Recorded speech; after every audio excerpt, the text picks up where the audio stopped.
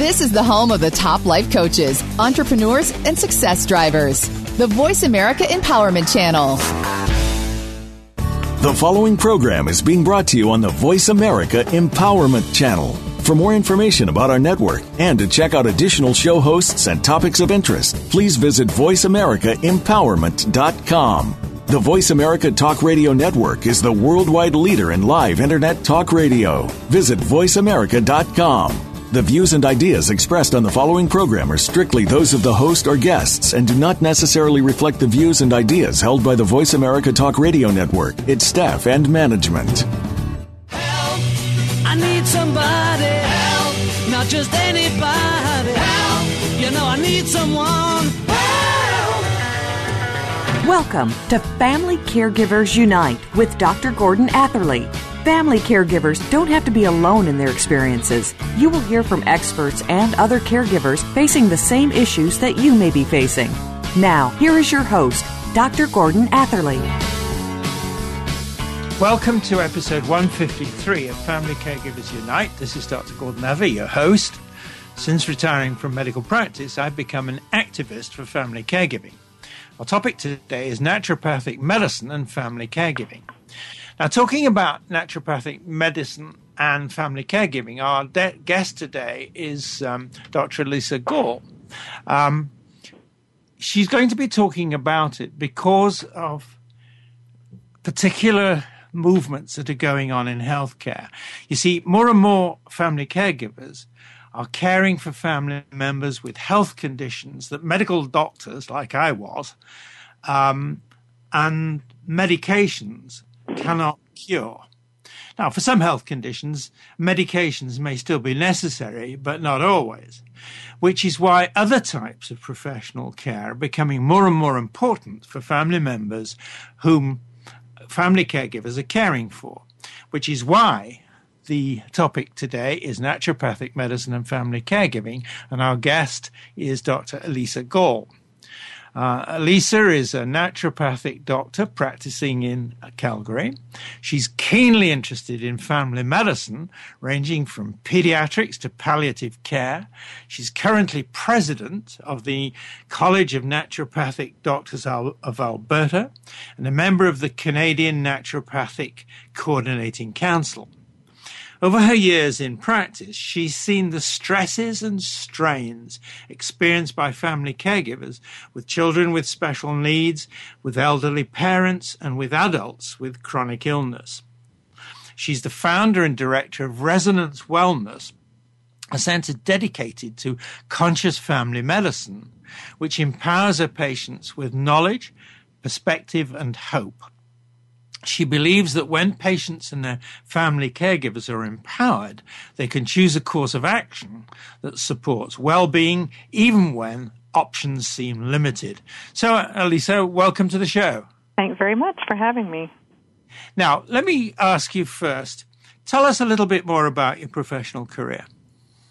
Well, I very much started on the more conventional side of the fence. In my undergraduate work, I actually started out studying drugs, studying pharmacology, and in fact decided about halfway through my university career that it wasn't entirely suiting me. I felt like there wasn't always great explanations actually for why drugs work, and so I actually went into neuroscience, which frankly wasn't much better. But I ended up during that time frame being the production editor of the University of Alberta Gateway newspaper, which actually goes to press twice a week. And so with the full-time school and the full-time, in essence, job, I got pretty stressed out. And by the end of the year, one of my friends at the paper had actually suggested that I go see a naturopathic doctor. And so I actually did that after going to see my family physician and not really getting the kind of support I think I needed for stress, actually, at that time. So I'd always been really attracted to plants and plant medicine, and so something about that approach that the naturopath took at that time really resonated with me. And so it was really the combination of that interest and my interest in medicine that really led me to naturopathic medical school. All my friends and boyfriend at the time were all in U of A medical school, so I pretty much assumed that I'd end up there, but I didn't. I got a scholarship to actually go to Bastyr University, which is one of the accredited naturopathic medical schools in the U.S. Obviously, went there, graduated from that. I fell in love with hydrotherapy at the time when I was in there, and moved to Europe after I was done to study rehab medicine in the European context, which is very different than it is here. They do a lot of management of chronic illnesses with hydrotherapy and other kinds of physical techniques and lifestyle techniques that you just don't see a parallel to here in Canada and the U.S. So that was really interesting, and I came back also to study anthroposophic medicine. Most people haven't heard of that, but that's been particularly illuminating to my practice. That's the work that's based on Rudolf Steiner, who believed that when you do medicine or any other important human endeavor, that you should look at people as inseparable body, mind, and spirit, and he was quite ahead of his time. That approach really helped me to see what I find most useful in medicine, to see what's really happening health-wise for a person as it's happening within the context of the whole life through all its phases and all of its nested meanings. And by now, I've enjoyed practicing in Calgary for quite some time and have really developed a manner of looking at people and their health that I think my patients really appreciate. Right. Tell us, please, about the profession of naturopathic doctors and how it's evolving. Well, it's a very interesting profession in the sense that it seems like it's new, but I think the newness of it is based on the fact that over the last 100 years or so, we've had, really quite a few renaissances in medicine, one of which was really the invention of some very, very pertinent and powerful drugs like the antibiotics. But in essence, it's enjoying a resurgence now as people look for complementary or sometimes alternative.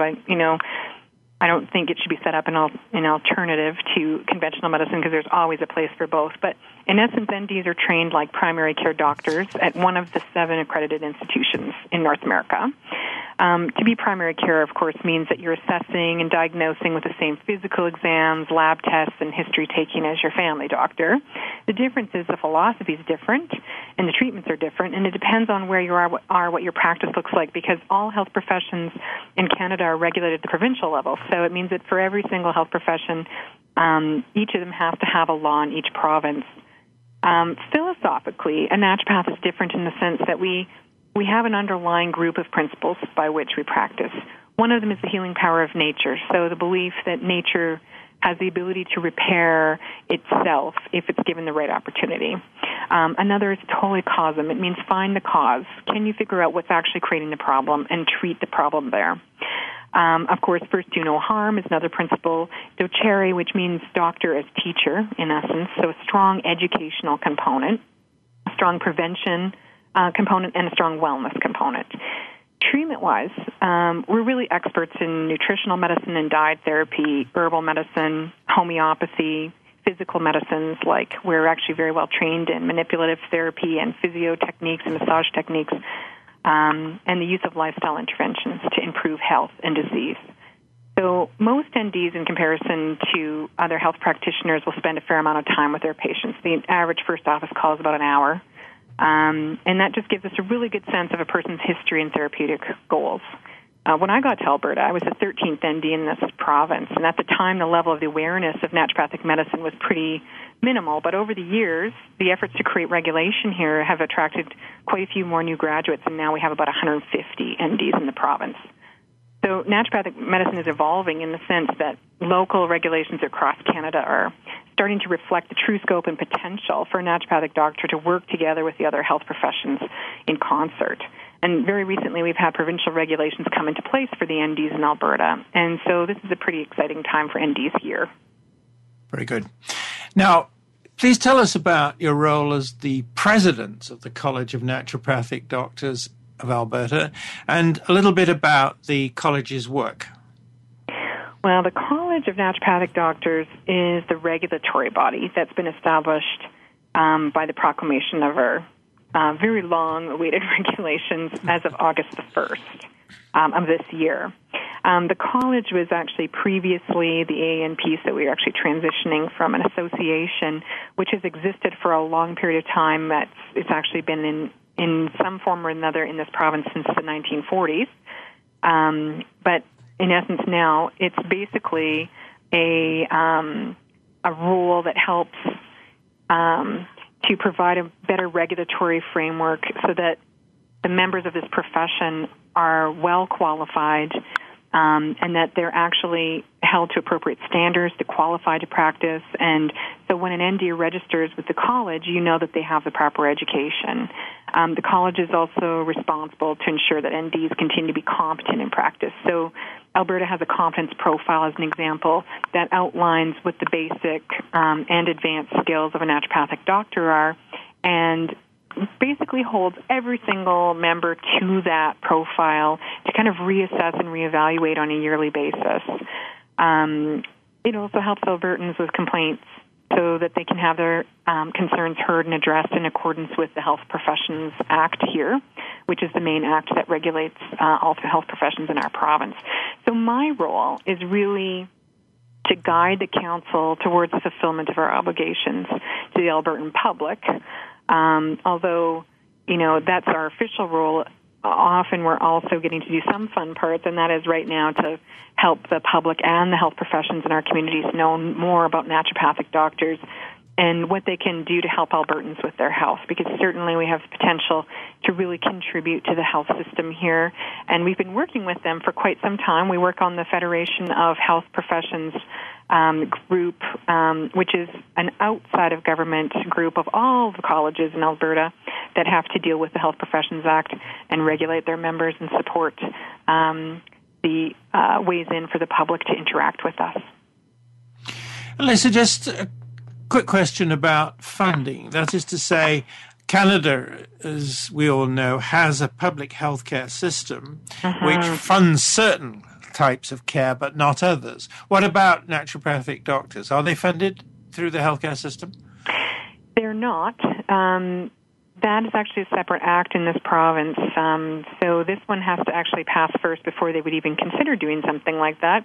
And honestly, it's probably not entirely on the table. It has been tried in other jurisdictions. They did fund the BC naturopaths for a short period of time, but unfortunately the funding model didn't really reflect how we spend our time with our patients, and so the naturopaths that participated weren't being fairly compensated, and most of them just dropped out of it. Of course, that said, naturopathic doctors in general are covered by third-party insurance plans. So where people have that, that's the case. And now that we're the fifth province regulated, it will also be a tax-deductible expense on your income tax. So now the majority of provinces are regulated. This is perhaps an unfair question, but let me ask you this. If you had the choice to be funded through the healthcare system or to stay as you are, which would it be, Elisa? Honestly, I think the answer to that would be somewhere halfway in between. Because I can see the potential for creating funding for people who really want some naturopathic care but just absolutely cannot swing it either way. A great example would be people who are on AISH, right? Unless you have some sort of external support, you're just not going to be able to see a naturopath. But I don't think I could spend my entire practice doing that, because it does change your practice when you are just seeing funded care individuals as well. And I love the breadth of care and the responsibility that people take in my practice. That's really, really important to me. So I think the answer would be somewhere in between. Very good. Now, it is time for us to take the break, so that's what we're going to do now. This is where we have to pay our rent.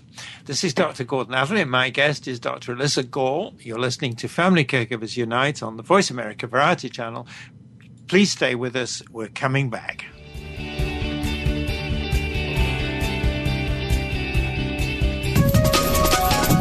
Live up to your fullest potential. This is the Voice America Empowerment Channel. How do you feel about the future? Tune in each week for Visionary Leader Extraordinary Life with host Kate Ebner.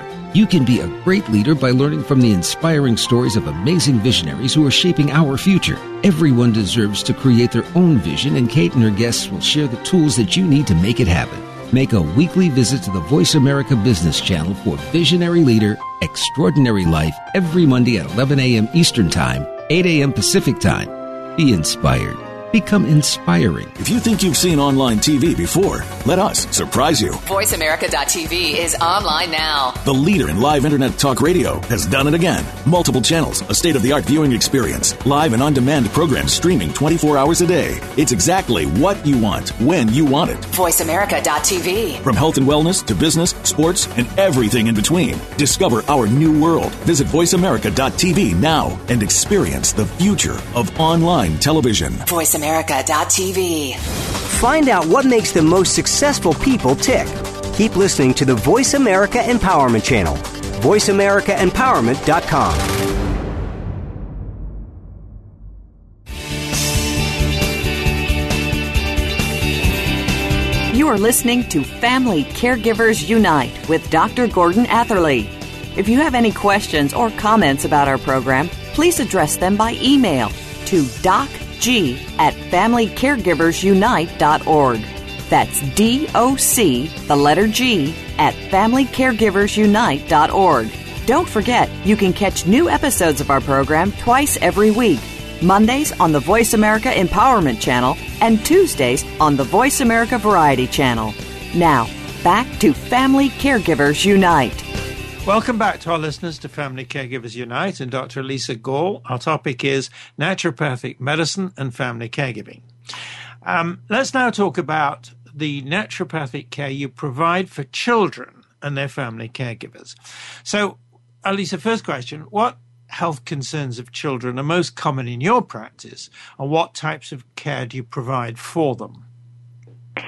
Well, I provide many levels of care for families depending on what they want me for. I provide primary care for many families, which means that I get to deal with, pretty much everything that goes on with the children, colds and flus and injuries that seem to be the undercurrent of their daily lives. But with that type of care also comes things like allergies and allergic symptoms like eczema and asthma, certainly digestive complaints, behavioral issues, learning disorders, developmental delays, and certainly wellness concerns like vaccinations and infectious disease prevention. I've also taken care of some very small patients with some very serious illnesses, such as leukemia, usually alongside their conventional care. Naturopathic treatment methods are very effective for children because we're looking to treat the cause first. Does the child have an allergy or an intolerance? Is this something that we can use alternative testing for? Because there's lots of different tests out there that are a little bit outside of the conventional method, or they're a little bit more expensive, and so they're not generally provided by Alberta Healthcare here. Do they have a diet that doesn't supply them with what they need to heal? We can actually use several methods to figure out if kids are getting what they need. We can test to see how efficient the metabolism is. We can look for specific deficiency signs, symptoms to gauge what might need some support. We're always looking, are there stressors in the family that need to be addressed? I'm always amazed at how many families I see with small children where the small children are just basically showing the parents what the biggest stresses are in the household, and they're reflecting them back perfectly to the parents. And usually when you finally point that out, it's very much recognizable. I often use autonomic response testing to determine if there's patterns of a particular nature being held in the body of the child. Generally speaking, we hold our stressors in specific locations in our body. So sometimes a digestive problem means a particular kind of mental emotional stressor is present, and it'll only flare when that stress is present. We use gentle herbal support in kids. We can use homeopathic remedies to help create balance for a child. We look at what's the rhythm to their day. Sometimes just small changes with gentle therapies can make a really big difference. Let me talk about now, or ask you to talk about, please, the types of care you provide for children with special needs. Yeah, I often serve as the alternative primary care for such children, but of course, mainly I help using natural medicines. And normally what we're aiming for under those conditions is to really help improve function in the aim of whatever the special need. And as you know, often more than one special need is found in the same child. So we might look at it, again, one step backwards to see if maybe some of the special needs have common ground in between them. I often use some very specific evaluations and interventions in these circumstances. I've used something as an example called bioacoustics. Bioacoustics is a sound frequency and evaluation program, and it really helps identify issues that sometimes we don't really know about.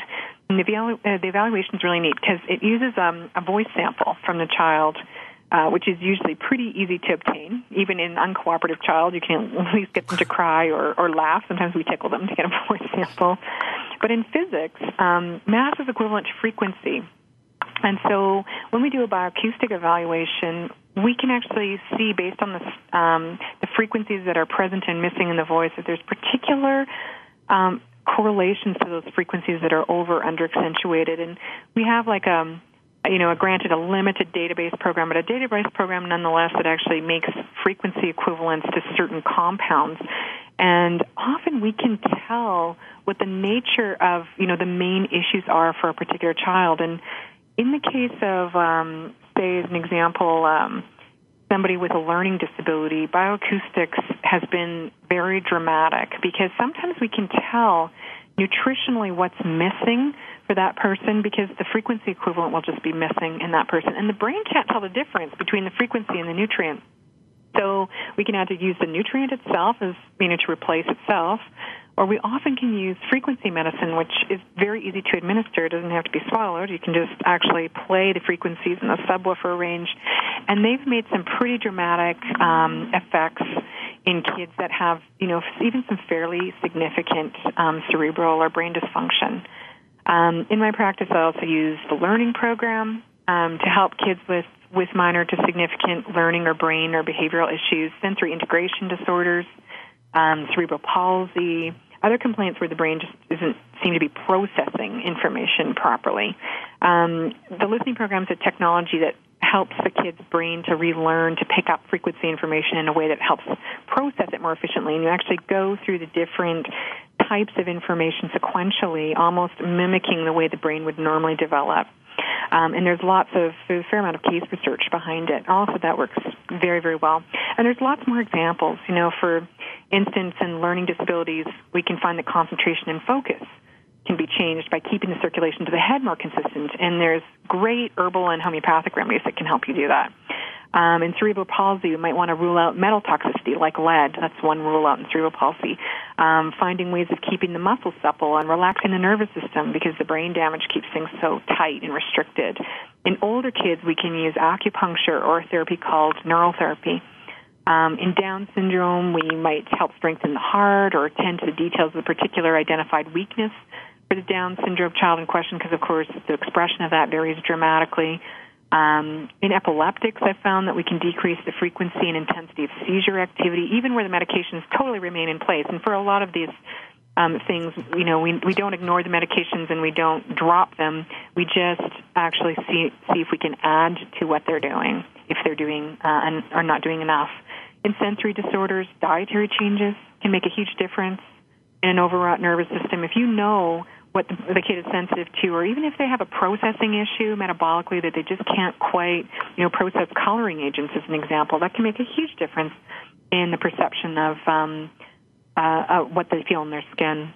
Where there's feeding issues, we can design supplementation that supports the kid, and knowing what they can and can't tolerate, again, often helps a lot in those conditions. So that's just some examples. Right. In relation to all of those, that is children with special needs and children with these common challenges and problems that you were talking about, how do you work with the family caregivers when you're caring for these children? Well, I think there's really two main ways. In caregivers, firstly, a caregiver requires caregiving themselves. And certainly I get to see this a lot because I deal with a lot of parents and children. Caregivers are really faced, often with a lot of very stressful circumstances, and they themselves sometimes need naturopathic support. And where we see that, will try to help somebody, nutritionally or herbally or from a lifestyle perspective, just to help them to cope with what they need to do. They're usually overextended. They usually take care of themselves last. I always give this example. If you're on the plane and the oxygen mask drops, your responsibility is first to yourself and then to assisting others. So I always say to those parents that are really finding it difficult to hold the boundary there between what they're doing for themselves and what they're doing for the child that they're caregiving for, especially where the needs are intense, is that airline attendant is talking to you. You're supposed to be putting your own oxygen mask on first. And parents need to sometimes almost give themselves permission to find and organize respite care, which can be a real stressor if people just can't get away. I can't say it enough. It's just not okay to support somebody else at the expense of yourself. So I coach parents through their own feelings, or we bring them outside support for them if they have difficulty coping. I think the second main way is educating parents how to help their children. So many natural therapies and techniques can be applied at home by caregivers. A little knowledge and some empowering strategies can just be so useful. I recently taught a parent course on how to take care of acute illness complaints in kids at home. A 3-hour course where everybody sits down and just asks all their questions. We go through all the different things that you could potentially see at home. But the principles are the same, regardless of the child. If you feel confident in what you know and how to use the natural remedies that you're most comfortable with, then you won't feel like you're at the mercy of the doctor's hours every time when your kid gets sick or has an exacerbation. If you have a plan for when those little symptoms or those chronic things, in your longer-term care children have that are often at the start of like some sort of snowball into an infection or another issue, knowing what you're going to do and having the tools at hand can be a total godsend. So I would say those are the two ways, education and caregiving. Lisa, it sounds to me as though your approach in these sorts of circumstances you're talking about is to treat the whole family, that is to say the family caregiver as well as the family member, because the one affects the other. Now, I've oversimplified a little bit, but am I basically right when I've just said that back to you? Very much so. You can't separate out the experience of a child acutely or chronically from what's going on in the family. And it's really been amazing to watch this because, like I said, when people do get the sense of, that their 2-year-old their digestive problems are really because the mom is having a lot of difficulty with a certain kind of stress. I mean, your kid is sitting in that stressful environment with you all the time. They don't know any different. We're teaching our children every day what's stressful in the world, what's important to attend to. And, this is the reason I always say, people turn into their parents by 40. If they didn't learn from their parents what they were supposed to learn. And that's just totally normal. You're supposed to condition your children, to be able to deal with stressors. But it's amazing how much of our health-related concerns comes out of that. And so because of that association that I've made over the years, now I don't just treat one in the family. Often we're looking at what is the big picture here and how is everybody playing a role in this. Because then there's healing in the whole thing for everyone. Just a very quick comment back to you. More and more the healthcare system is having to rely on family caregivers, whether the system admits it or not, simply because the system wants to get people out of hospital quicker. It wants to get people out of hospitals in such a place that they're not taking up beds and all that kind of thing. All of which is putting pressure on families, family caregivers, as well as the people who they're caring for. Those people are known in hospitals, of course, as patients. And so this concept that you've just described to us, Elisa, seems to me more and more in step, if not slightly ahead of, the times in healthcare we're living with. Now, I'm going to give you a chance to respond to that later on, but once again, it is time for us to take the break, so we'll do that now. This is Dr. Gordon Atherley, and my guest is Dr. Elisa Gall. You're listening to Family Caregivers Unite on the Voice America Variety Channel. Stay tuned, we're coming back.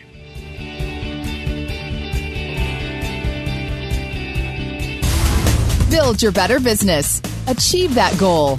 Make good on that resolution.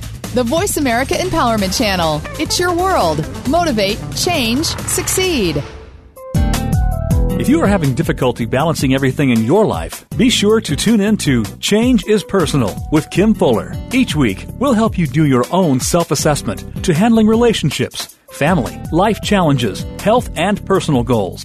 Kim and her guests share from experiences and offer advice and resources to keep your life on track. Change is Personal with Kim Fuller can be heard live every Wednesday at 1 p.m. Pacific Time, 4 p.m. Eastern Time on the Voice America Empowerment Channel. Listen and start having a fuller life. Listen for Trust Across America every week on the Voice America Variety Channel. Tune in as host Jordan Kimmel is joined by national experts in the fields of accounting, finance, organizational behavior, and sustainability, as well as companies that are applying strategies that are enabling them to be recognized as doing the right thing by the American Trust Awards. Your host Jordan Kimmel is himself a trusted professional with years of experience in applying strategies and consulting with today's leading firms. Trust Across America is heard Wednesdays at noon Eastern, 9 a.m. Pacific on Voice America Variety. All around the outermost rim of the shield, he set the mighty stream of the river Oceanus, creating Achilles' shield in Homer's The Iliad, Book 18.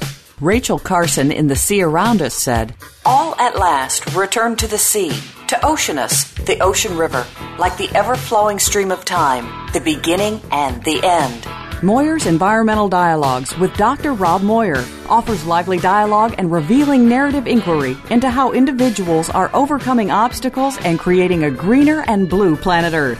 Tune in Wednesdays at noon Eastern, 9 a.m. Pacific on the Green Living Channel. Build your better business. Achieve that goal. Make good on that resolution. The Voice America Empowerment Channel. It's your world. Motivate, change, succeed.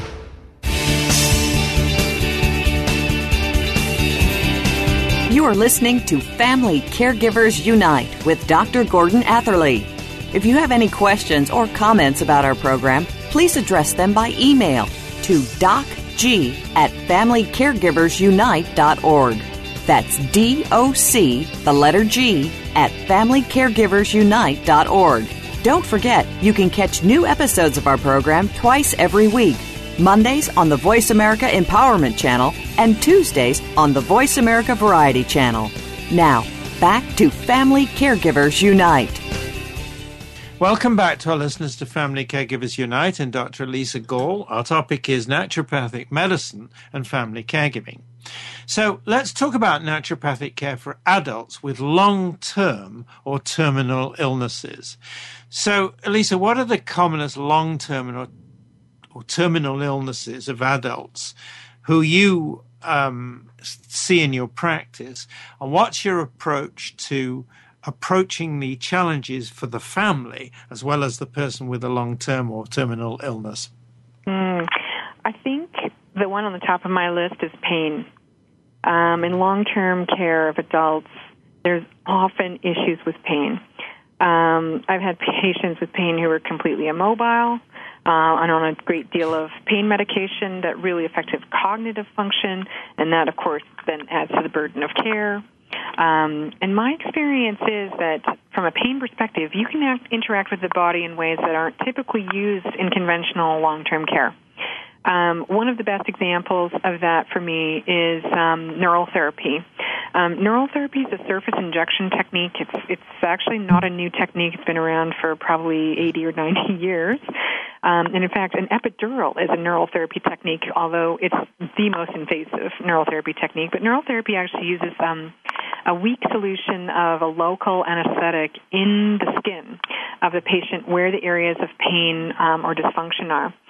And it's an incredible therapy for pain because a lot of pain signaling isn't centrally created. It's actually created in the area that got injured in the first place, or that's had an accident or possibly a surgery done to it. And so I've found that spasm muscles and cerebral palsy can respond really well to that, as can pain created from accidents. I had one fellow with cerebral palsy who had kind of the typical surgeries to his feet and legs and leg braces, and he'd been in a wheelchair for a while. We did neural therapy on his legs, and he was up onto his crutches again after not being able to walk for quite some time. I've had other people in really significant accidents. I have one lady who was a former nurse He was in long-term care because she'd been in a car accident and had become quadriplegic from a neck break. And she had just incredible amounts of pain and really wasn't able to function cognitively because of the level of drugs that she needed to be on to be comfortable. And so under those conditions, part of the strain on the caregiver is that, they don't have anything other than, what the maximal dose of a certain pain medication is. So even in having those pain medications there, we can use those techniques very, very easily and very safely to see if we can get some amount of pain relief. So that's one of them for sure. Second one, infections, very common in that population in long-term adult care.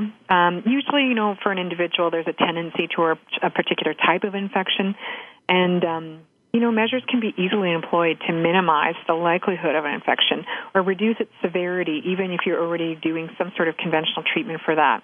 Bladder infections is a great example. In your average wheelchair-bound person, especially in the females, we see a lot of bladder infections. And if you do a well-matched herbal or homeopathic or nutritional strategy, especially when it's done preventatively, it can be really useful. The third would probably be lack of movement and circulation, especially in bedridden people or, again, people in chairs or with limited movement. Teaching caregivers basic massage, the use of gentle hydrotherapies, homeopathic or herbal creams that are useful to improve circulation or, decrease swelling can help a lot. Hydrotherapy is great for decreasing leg swelling and comfort. Bed sores, obviously. If you can get in there and actually create better circulation, it's brilliant. Poor lung function, due to lack of movement. Let's say people get pneumonias because they never move their rib cages and they never clear things out properly. Even in patients who are walking around, getting enough physical exercise can be a challenge. And so having somebody who can walk a patient around who can still walk or do additional movement of the extremities over and above what the physio has time to do is always an advantage. I think malnutrition is a major problem, especially in institutionalized long-term care. Sometimes not even institutionalized, because people don't always have a sense of what a nutrient-dense, supportive diet really is. And even if they are on an institutionalized menu, you can always put easy supplementation in that can really improve outcomes. I usually use professional-grade nutrient powders or supplements that the pharmacy actually compounds specifically for a patient for me. And that consistently improves outcomes regardless of the level of illness. I'd say the most common terminal illness in my practice that you asked about would be cancer. Certainly I often get people who are at the end of the long journey with cancer, and sometimes I can help the cancer and sometimes I can't. But certainly we can help people tolerate more invasive treatments and improve quality of life. There are many things that can be done under those conditions, and sometimes our patients technically who are terminal do very, very well for a much longer time than people actually have anticipated. Which raises the question of palliative care, which, all our listeners, I'm sure, are well aware of this, and that's care basically given at the end of life when it really is a prediction that life is coming to an end, and the idea is to keep people as comfortable physically, spiritually, and in other ways as is possible. Tell us, please, Alyssa, how you work with family members and their family caregivers when the family members are receiving palliative care. Well, again, this is one of those circumstances where, as with kids with special needs, support for the caregiver is really tantamount. I think in palliative care, the most difficult aspect is knowing what to expect. One year I gave a 2-hour lecture on death for my patients. They weren't that keen about the title, frankly, but I gave it because I realized that watching a death is really not in most people's experience anymore. We have a very sanitized death rituals in our culture, and most people are very, very lucky if they've ever seen a dead body. Luck, of course, relative term, but, so if you're in palliative care with a loved one, watching them go through a death transition, certain things can be really shocking. A good example would be the noise that dying people can make. Most people who haven't heard that before assume that's a bad thing, and that the dying person's uncomfortable, and then they get upset. The caregiver gets upset, but usually it's just a stage in the final process. And if people know that, then they can be prepared and involved in the process. I think it's really important to examine what's motivating your care strategies at the time when you're talking about caregiving and somebody who's expected to pass.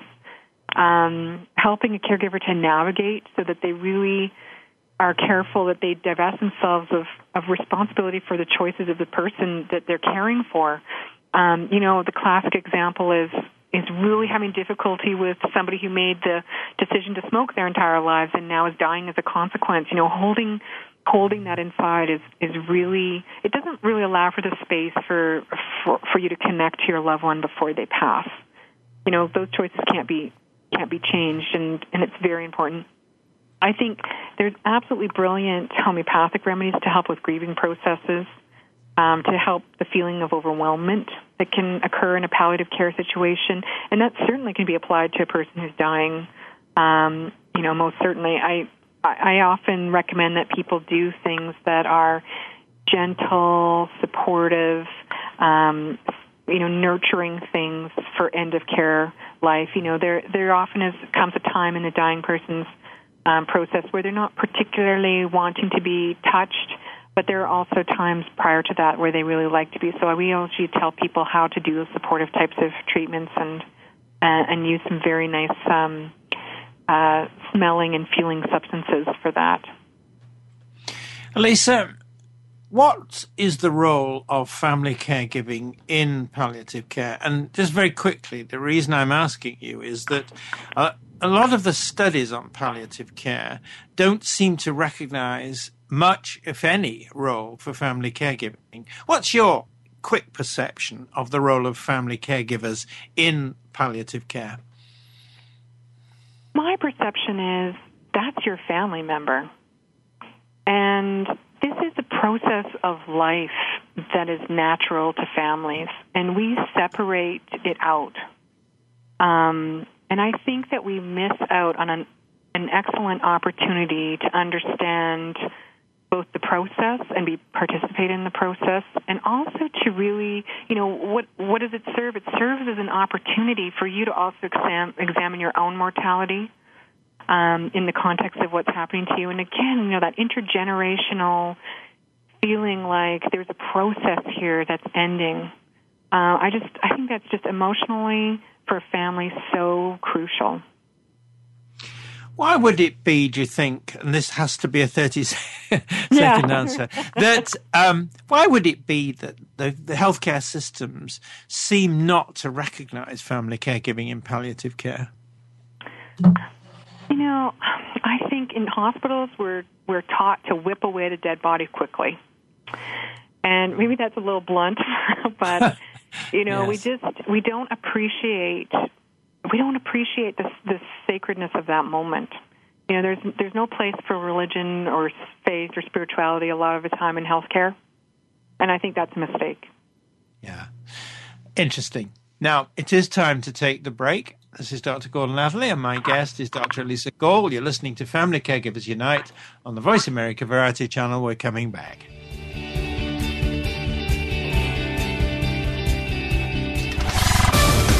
We're on Facebook along with some of the greatest minds of the world, and that includes you.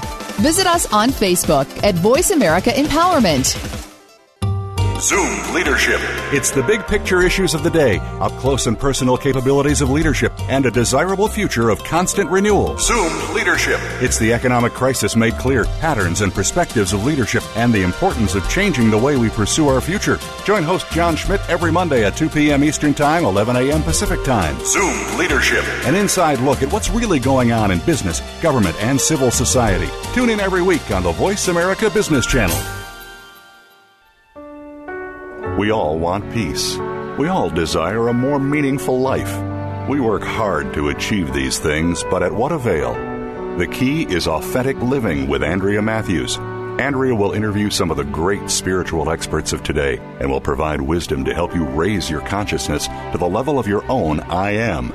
Your authenticity can give you miraculous gifts, but you have to know how to get there. Listen for Authentic Living with Andrea Matthews. Heard live every Wednesday afternoon at 4 p.m. Eastern Time, 1 p.m. Pacific Time on the Seventh Wave Network.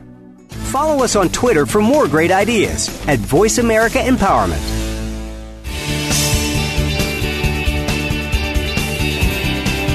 You are listening to Family Caregivers Unite with Dr. Gordon Atherley.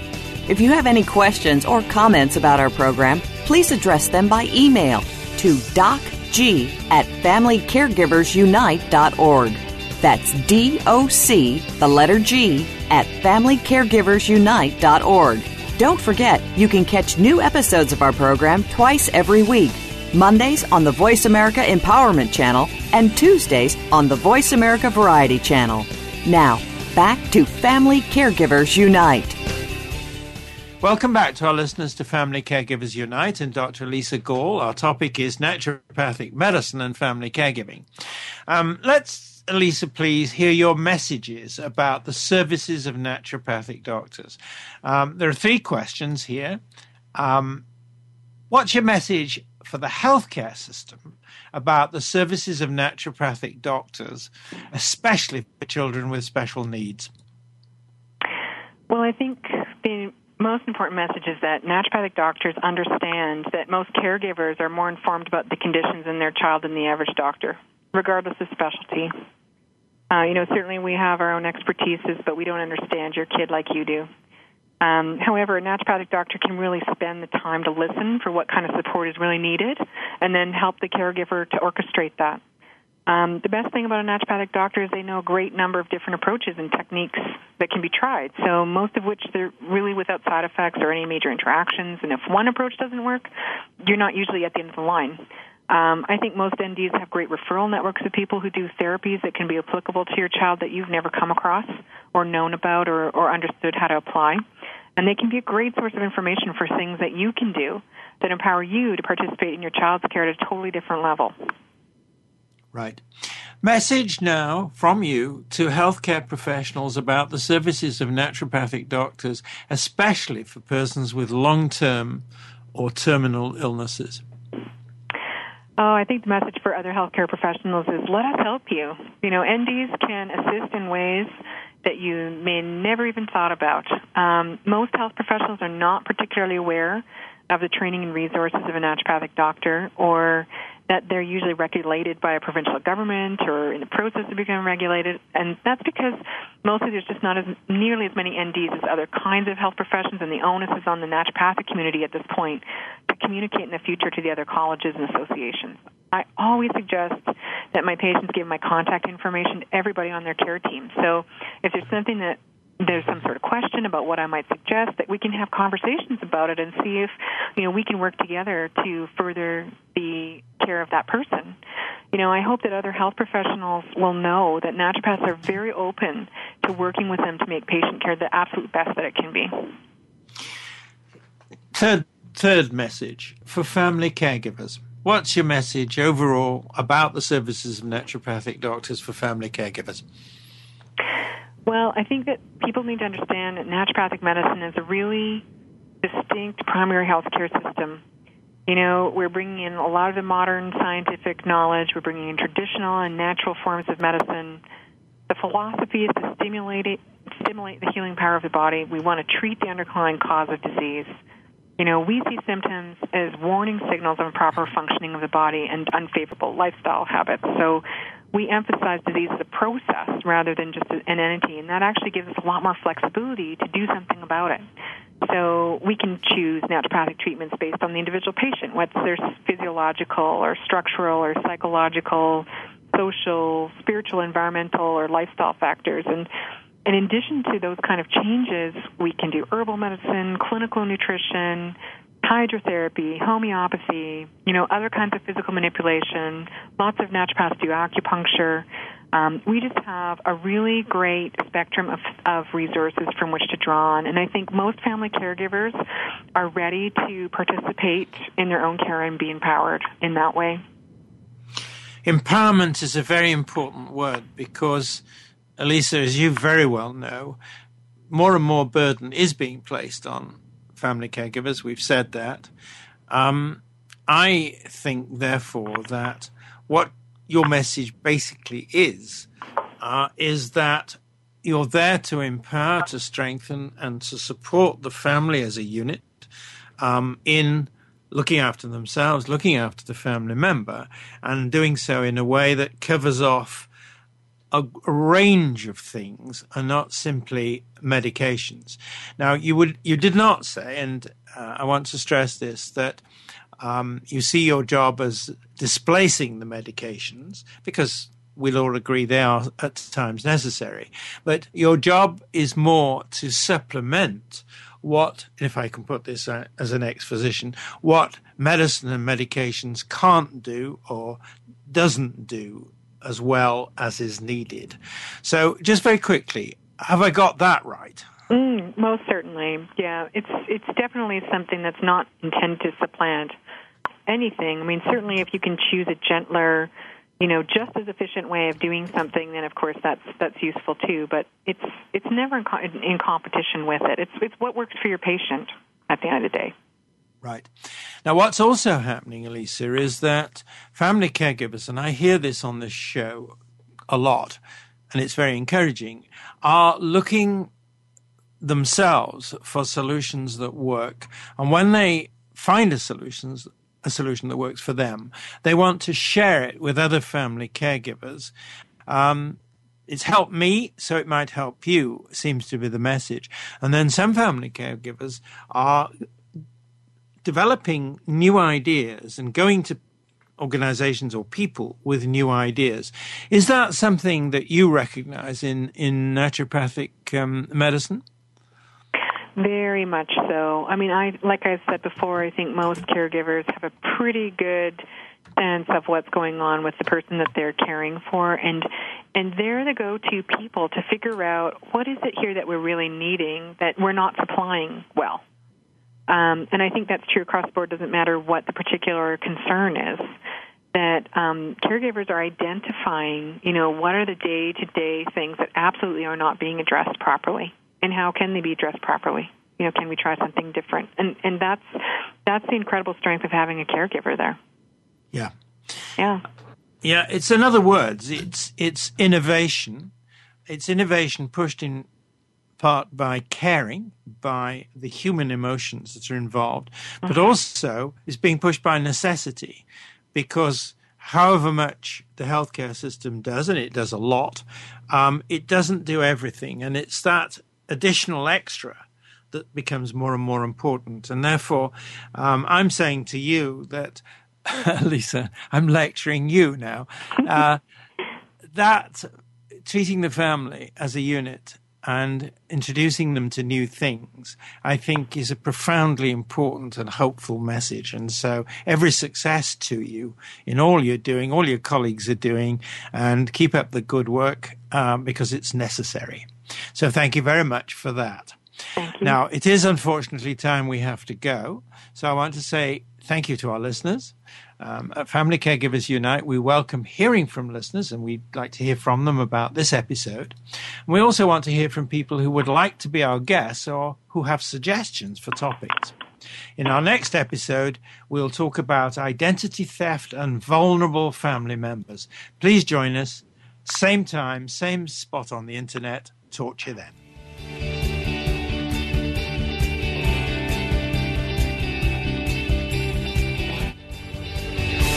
Thank you again for joining us this week for Family Caregivers Unite with your host, Dr. Gordon Atherley.